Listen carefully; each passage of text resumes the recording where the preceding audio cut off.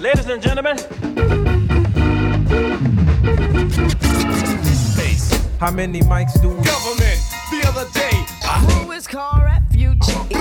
Tell me why my grandfather playing the Majima. California. Rapper's still an art, and no one's from the old school. Cause rapper's still a brand new tool. I say no one. Aw, sucky now.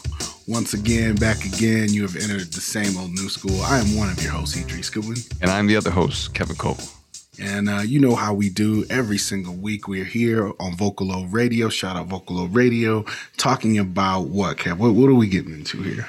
On this program, man, we talk about anything and everything that happens in the culture, from the old to the new, everything in between. We scour the headlines. We're digging through the crates, where we have our ear to the streets and absolutely in the new that drops, but also with, we are older gentlemen and we are also continuing to usher the history forward and talk about it here in this program. Yes, y'all. Man, did you check out this new film that everybody's been talking about? The buzz has been crazy.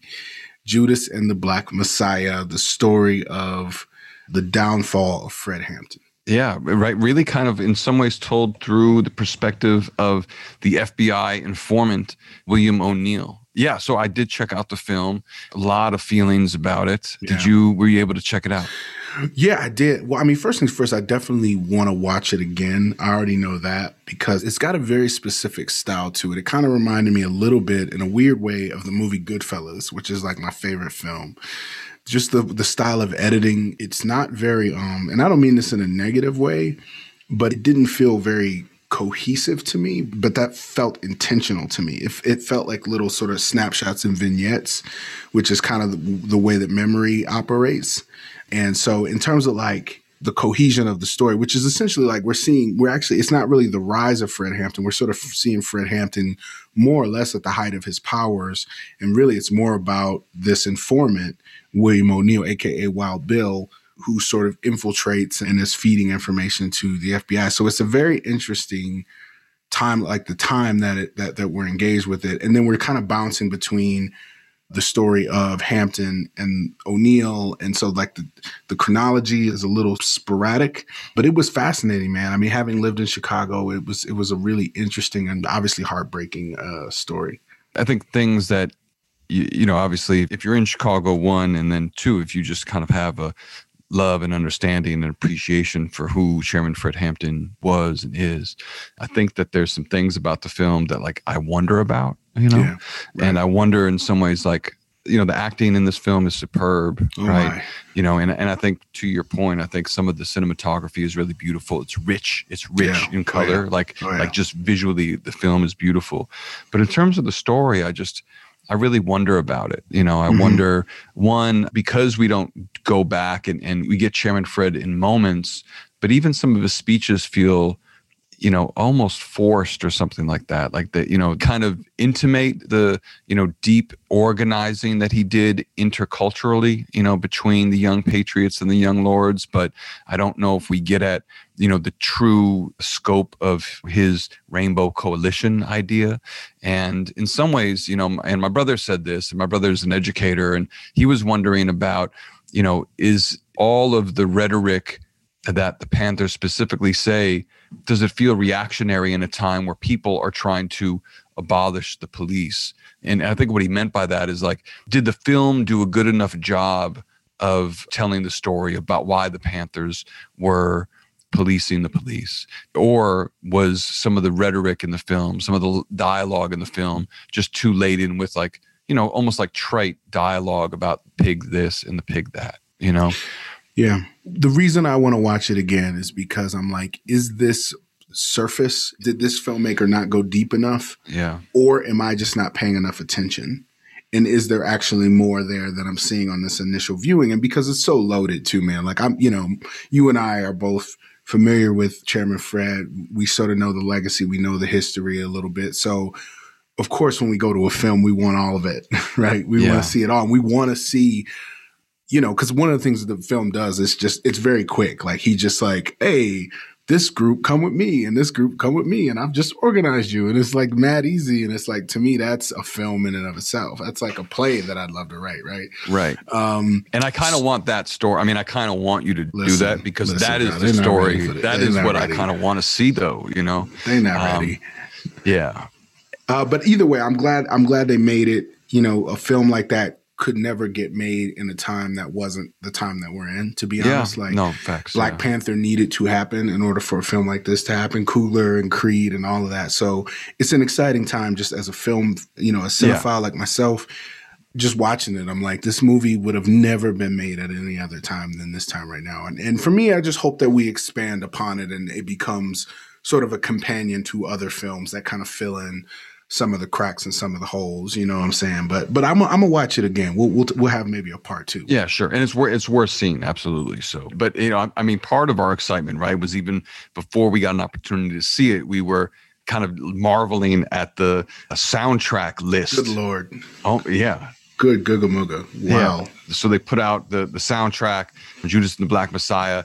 It has like generations of superstars. I mean, spitters, man. Spitters gallery. Like, right. Yeah, you got, well, first of all, it opens with his son basically like spitting bars with Fred Jr. Fred Hampton Jr. like spitting bars on the first track. Heads up, eyes open, and fists clenched. Yeah. This here be the chairman, Fred Hampton Jr. Live and direct. See, now I need y'all to bear with me as I bear my soul. Which is super dope. Yeah. Not really rapping, but just like rapping like in the spoken style word. of his pops. Yeah. Orating. That's right. Yeah, we got Nas on here with a song called EPMD. Which is like, back in business like EPMD is like one of his lines. EPMD, we back in business, yeah. EPMD, we back in business. I visualize what it is, not what it isn't. We at the mafia table next to the kitchen. Eating Michelin star, counting a million. Look.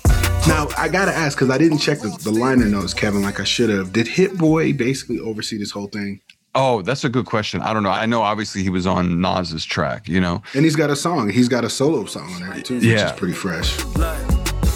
Nightmares in broad day, pray I get to sleep. I should A&R the game, pick it in the beats. Honestly, I sent how to this to your email, tedious with the details. I'm wondering what you think the standout tracks are, because I love the song by Her. All the smoke in the air, feel the hate when they stare. All the pain that we bear, oh, you better beware. I mean, the first 6 songs on here are great, actually. The Black Thought song is fire. Welcome to America. He starts out, it's steel sharp and steel in the block, made me a cutler. My pen is from the future like Octavia Butler. Still sharp and still in the block, made me a cutler. My pen is from the future like Octavia Butler's. My grandmother sutured a flag from bloody cotton. The fruits of her labor, alas. He stays doing this, right? And that's what we've talked about Thought before. But he does love to like give you the keys to like the, you know, Black American canon. You know what I mean? And these are words that no one's ever said Octavia Butler on a track. I'm sure of it. I'm sure no one said Octavia Butler in a rap song before. Not Black Star, not rappers who actually own bookstores. Like, I know no one said Octavia Butler on a song before. And Thought does that. He'll like say a word and you'd be like, I've been hearing this word for years, but I've never heard it in a rap song. It's like super exciting. And then when it appears, it just feels like it's always been there, right? And that's hip hop at its best, man. Yeah. And the way he just breaks up even her name is just so beautiful. You know, Nipsey, you know, rest in power. Yeah. And Jay-Z have a great track. The only reason I survive, cause it gets special first. You get successful, then it gets stressful thirst. It's gonna test you, see what your texture's worth. Diamonds and it's just effortless. Like, it's just air, that song. I found it just super perfectly produced. Dope to hear them together. Kind of made me wish they could have made an EP together. No, so sad. It's great to hear both of them, and it's always a pleasure to hear Jay-Z rhyme. You know, for me, man, the song that I will continue to go back to, that's Smino and Saba. Plead the 45th song. You know, these guys together, like their fluidity, their melody, their wordplay, it is so intense. Saba says, I said I love all of y'all, but that's to get the deposits off. I was a child, meanwhile, my grandfather playing a Mahjong ball. I said I love all of y'all, but that's to get the deposits off. I was a child, meanwhile, my grandfather playing the Majima. Living up incarcerated, cops delivering the blood law. The city so cold, I had to leave out quick and let Them words ain't even supposed to go together. No, I know. Them words ain't even supposed to go together. Those two are a problemo, man. Those guys are the future. I've said it once, I've said it 1,000 times, man. Saba and Smino are some geniuses, man. Well, and you hear it on this, like in some ways, like this song is the pointing to the future. Although I will say too, Polo G has a great track. He says, heard the news about him, really hurt me to my core for weeks. The other side in 12 hunting while we explore the streets. Heard the news about him, really hurt me to my core for weeks. The other side in 12 hunting while we explore the streets. Jealous of my melanin, what make you human more than me? They threaten us, oppressing us, we post play that chord. Again, we've talked about Polo G, but he is on his journalism, right? He's in his verse journalism bag. I mean, Chicago comes pretty thorough on this whole album. I mean, Lil Durk's song is fantastic on here. I actually liked it really a lot. I got demons on my back. Only thing made me safe is a pill to take a nap. Hoping it's a dream, but it's facts.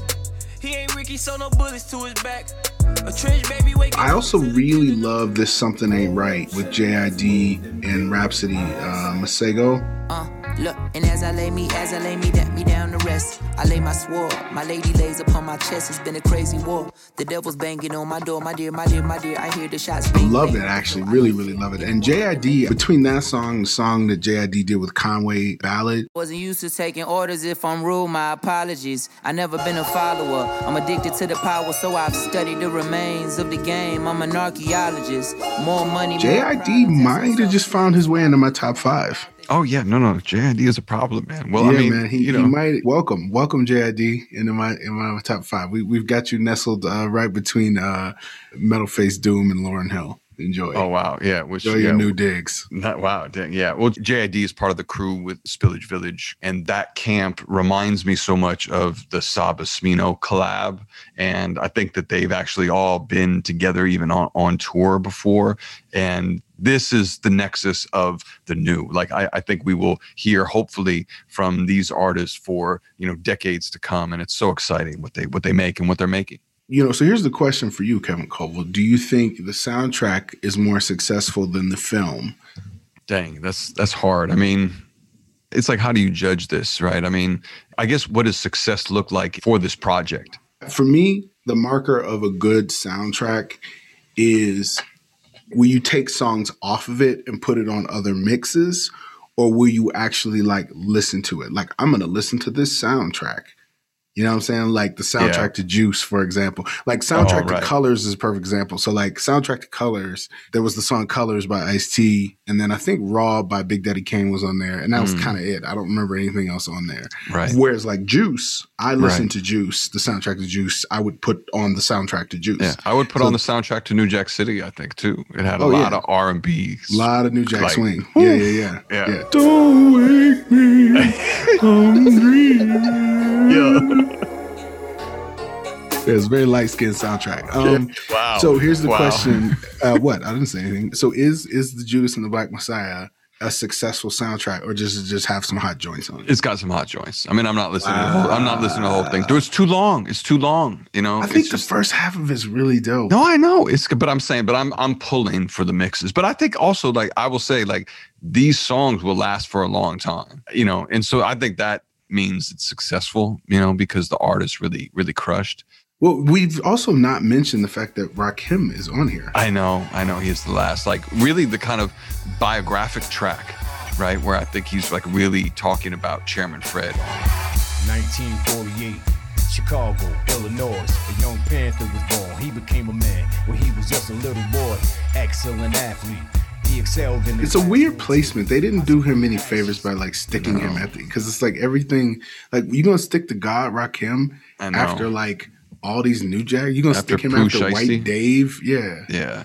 No, I know. But anyway, man, you are listening to Vocalo Radio. We are the same old new school radio show that comes to you every week, and a podcast that you could stream everywhere. I'm one of your hosts, Kevin Coval.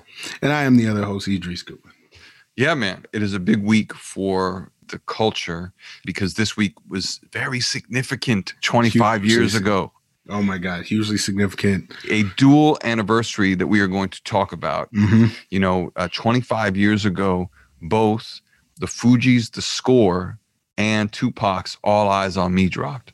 A major day in hip hop history, and a major day in Idris Goodwin hip hop history, because I distinctly remember that day and that time. I had been out of high school a year. I was still kind of slumming around the suburb I was living in outside of Detroit. You know, I was kind of like going to school at the local university and not really loving it at all, just biding my time before I moved to Chicago, and really just hanging out with my friends, just partying with my friends. And so this is 96. This is 96, yeah. Because, see, I moved to Chicago in fall of 96. So this is like me just biding my time. So hip-hop was everything at that point. I was working, but I was just blowing all my money on – I was saving some, but I was blowing all my money on hip-hop albums. And I remember – because I'm in the Detroit area, okay? So Tupac is that dude, right? Like – Tupac is everything to so many people. And I chose to buy the Fugees, the score, and not the Tupac. And everybody thought I was crazy. Because at that point, you know, their first album, Blunted on Reality, was not considered a success. They had those remixes that came afterwards. By Salam Remy. Hey, Mona Lisa, can I get a date on Friday? And if you're busy, it's Saturday. Yeah. Hey. Nappy heads. Yeah. Coming around the way. You want a battle swing, I bring commanding me like I was king. In all your dreams, I write the horror flick of Stephen King.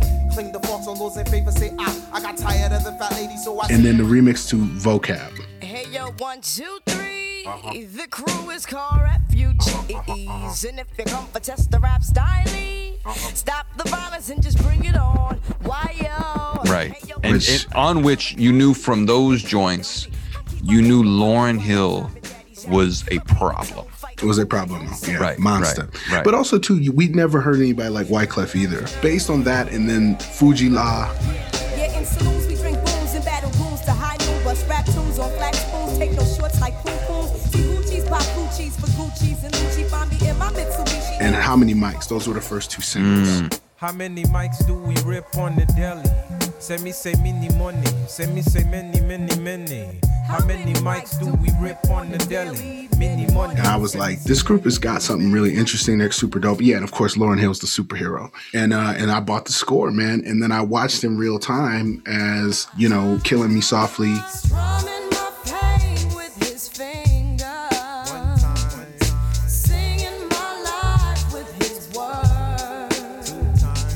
Comes out as like the third or fourth single. Yo, I know. And just then took over.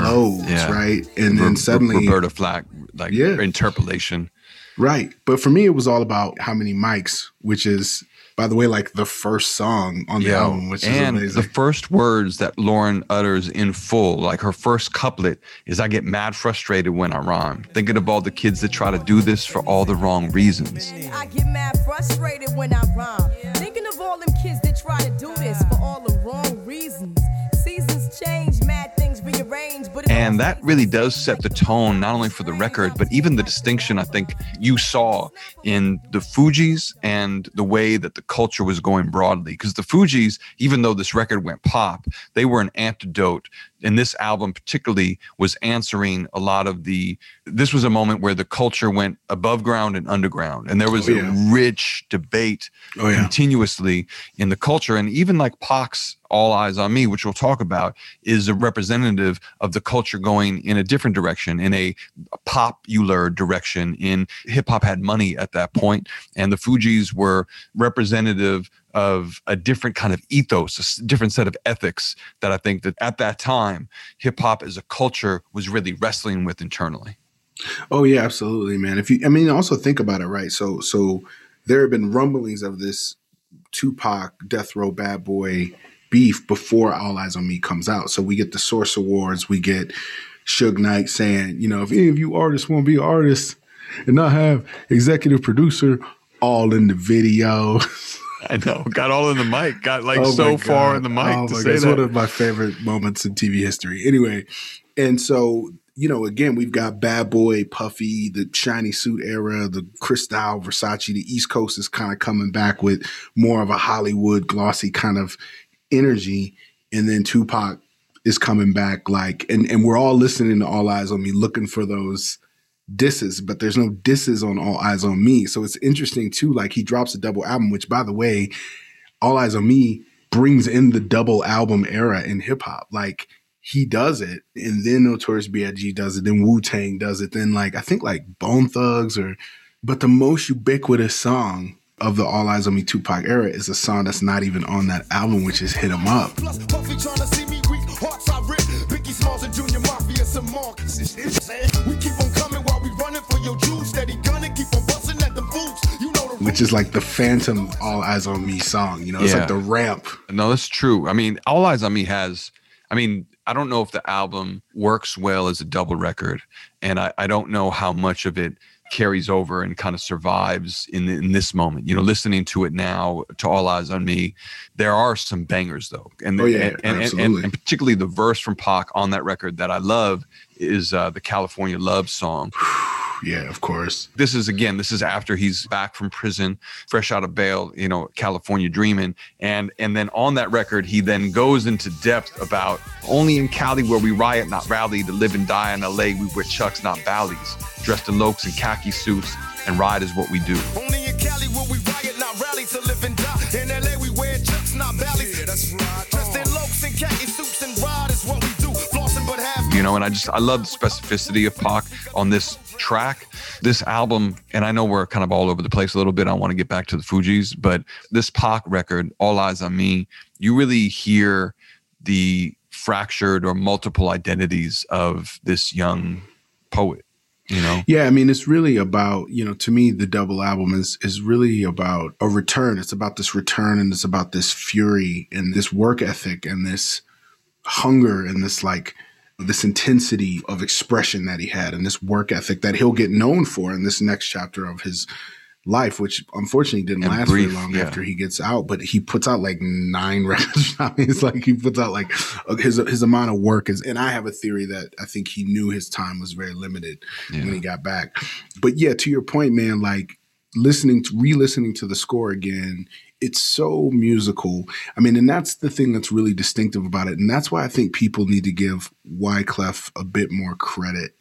It's so musical. It's so melodic. It's so well arranged. Even Pras, man, which, you know, at the time we were dogging poor Pras. Yeah. Because he's not as, you know, he doesn't have the prowess of other, but it's about his tone. It's about his tone and the mix. And it's like, we appreciate Lauren so well because of the whole dynamic. You know what I mean? But also there is this way that they rhymed to me that was so, just as a rapper myself, like, that I just miss and I love. It's just they sound so free, the way they move in and out of flows, the way they reference. This is my favorite thing, is the way this is something KRS-One really sort of introduces, is where you just jump and you reference the whole catalog of music, where you'll go into a different melody, you know, this land's your land, this land's my land, you know, whatever. Like you just go in and out of Mama say, Mama saw, Mama Maka, you know, you just in the middle of your verse, you just reference other songs or other tracks or other flow patterns, and you just keep going. So the level of just musicality and freedom on there is really, to me, what's held up over the years. I actually think I like it even more now than well, that's not true. I will say that the song Cowboys, which is the Posse cut, which was like the greatest thing I'd ever heard in my life, I can't even listen to now. Oh, that's so funny. Yeah. But you know, you're right. It was at a very big level, right? Because this album went multi-platinum, right? Yeah. And it was an introduction to a very firm introduction, not the first time, but the biggest impact it had of Haitian culture, Caribbean sounds, African diasporic sounds, which of course like are omnipresent in the music, but Clef is doing such a good job of ensuring that this sound, which was, you know, different at the time, divergent at the time, is introduced in that way. And it is the right bed, I mean, for a group to shine. And then in that group is, I think both of us would, you know, probably say a top 5 greatest of all time lyricists in Lauryn Hill, who, easily, you know, on this record, she was also the ultimate B-girl, you know, just like that hunger and love and desire. And you really feel her on this record. And it becomes then undeniable that she is a superstar. Oh yeah, man. I mean, that's the funny thing. That's like the unfortunate kind of ironic thing around it is, you know, as much as the dominant voices of hip hop have not been kind or, you know, have been misogynistic and not inviting to females, we also love our female MCs, man. Like, you know what I mean? Like, if you are a female who can spit, if you are a female who can hold it down, like, we like put you on the pedestal. Like, you know what I mean? We bow to you. Like, we bow to Lauryn Hill. We bow to MC Light. We bow to Rhapsody. You know what I mean? Like, we love females who can spit, you know? That's kind of the weird dichotomy. But at the same time, a lot of women don't feel like they can step into the space because of all the because of a lot of what is on Tupac's All Eyes on Me. You know, like well, frankly, right? Yeah, but I've heard her speak too about, you know, Wyclef and Pras and like being on tour with them. Well, and that's well documented. I mean, you know, and even part of the reason why, you know, Lauryn was pushed out of the industry has a lot to do with the backward dealings and the patriarchy, the misogyny, particularly around Wyclef or like his relationship to Lauryn, maybe romantically, but certainly in terms of business, you know, he definitely was not a good group member in making sure that she was looked after. And part of the tragedy is that is part of what marks her later career as well, is that, you know, she was continually jerked around by record labels and by dudes in the industry. That's why the first line on the follow-up, the solo record, Miseducation, is funny how money changed the situation. It's funny how money changes situation. Miscommunication lead to complication. My emancipation don't fit your equation. I was on the humble, you on the which is, you know, that album's perfection. But anyway, but you know, the last thing I'll say just about the Fugees album, The Score, is I think the difference for me when listening to that and listening to All Eyes on Me, which by the way, man, I can't overstate enough. Like, there's no denying that album. There's no denying, like, Tupac changes hip hop with that album. Like, no question about it. Like, the game change. Why? I mean, what do you mean? How did he change it? Well, one, I mean, the double album thing, man. Like, that's not nothing. Like, that's a first. And he was not known as like being a top tier sort of MC at that time. Like, he was kind of taken for granted in many ways. And he comes back, drops this double album, has California Love, sort of claims the West Coast like full throated. Yeah, true. You know, it's Death Row, man. This is Death Row Records. This is like Snoop and the Dog Pound and all that. And then like he fostered in sort of a newer era, which I think moved the sort of shiny suit, puffy era back into sort of a gangster, like sort of marry those, where it suddenly it's very pop, but it's even more gangster, it's even more hard, it's even more, you know, for better, for worse. But I think that there's just no denying it. Like when you lay out the timeline, like you cannot skip All Eyes on Me by Tupac Shakur. Yeah, no, absolutely. Yeah. And he also, you know, anyway, I'm not gonna go there. But here's the thing I was gonna say about the Fugees though. The Tupac album, All Eyes on Me, is clearly like, this is going to be a big album with crossover appeal. The Fugees album, it still sounds like the neighborhood. You know what I'm saying? It's local slang, it's regional slang, it's a hip hop record. It's very, the references, you know, the skits. Warn the town, the beast is loose. I mean, to calling the cops the beast, it's like a police, you know, and even the skits, right? Exactly. Like, I would even contend, man, that the fact that they didn't drop Killing Me Softly as one of the first couple singles means that they didn't think that was, they thought it was going to be Ready or Not or Fuji La, yeah. Which again is a flip of a Tina Marie song. But anyway, so to me, that was the big distinction. And I love albums like that are like not even, have no pop aspirations. This is just a dope album for hip hop. And then the rest of the world catches on. To me, those are the albums to me that live longer. Yeah. Well, and this is an album that I think I play every month in the last 25 years just because I love the record that much. And it's something that I can play front to back. And this is an album that has certainly not only stood the test of time, but I think helped continue to chart a course for the oddballs, for the weirdos, for the deeply nerdy lyricists. It was an alternative, you know, it continued to represent an alternative, the Fugees. I mean, even the name itself, I think, was an invitation and a bridge into, you know, many people who feel like they don't belong here or who the country makes feel like they don't belong here. And it felt like they were, you know, extending the cipher to the masses in a really important way.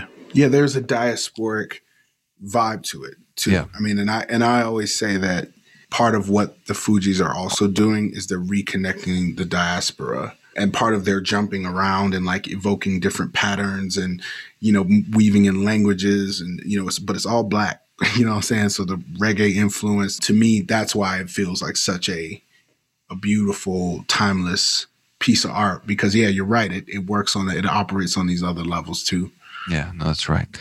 This is Vocal Low Radio, y'all, and you are listening to The Same Old New School, the Sun's weekly radio show, also a podcast. You could stream it wherever you stream podcasts.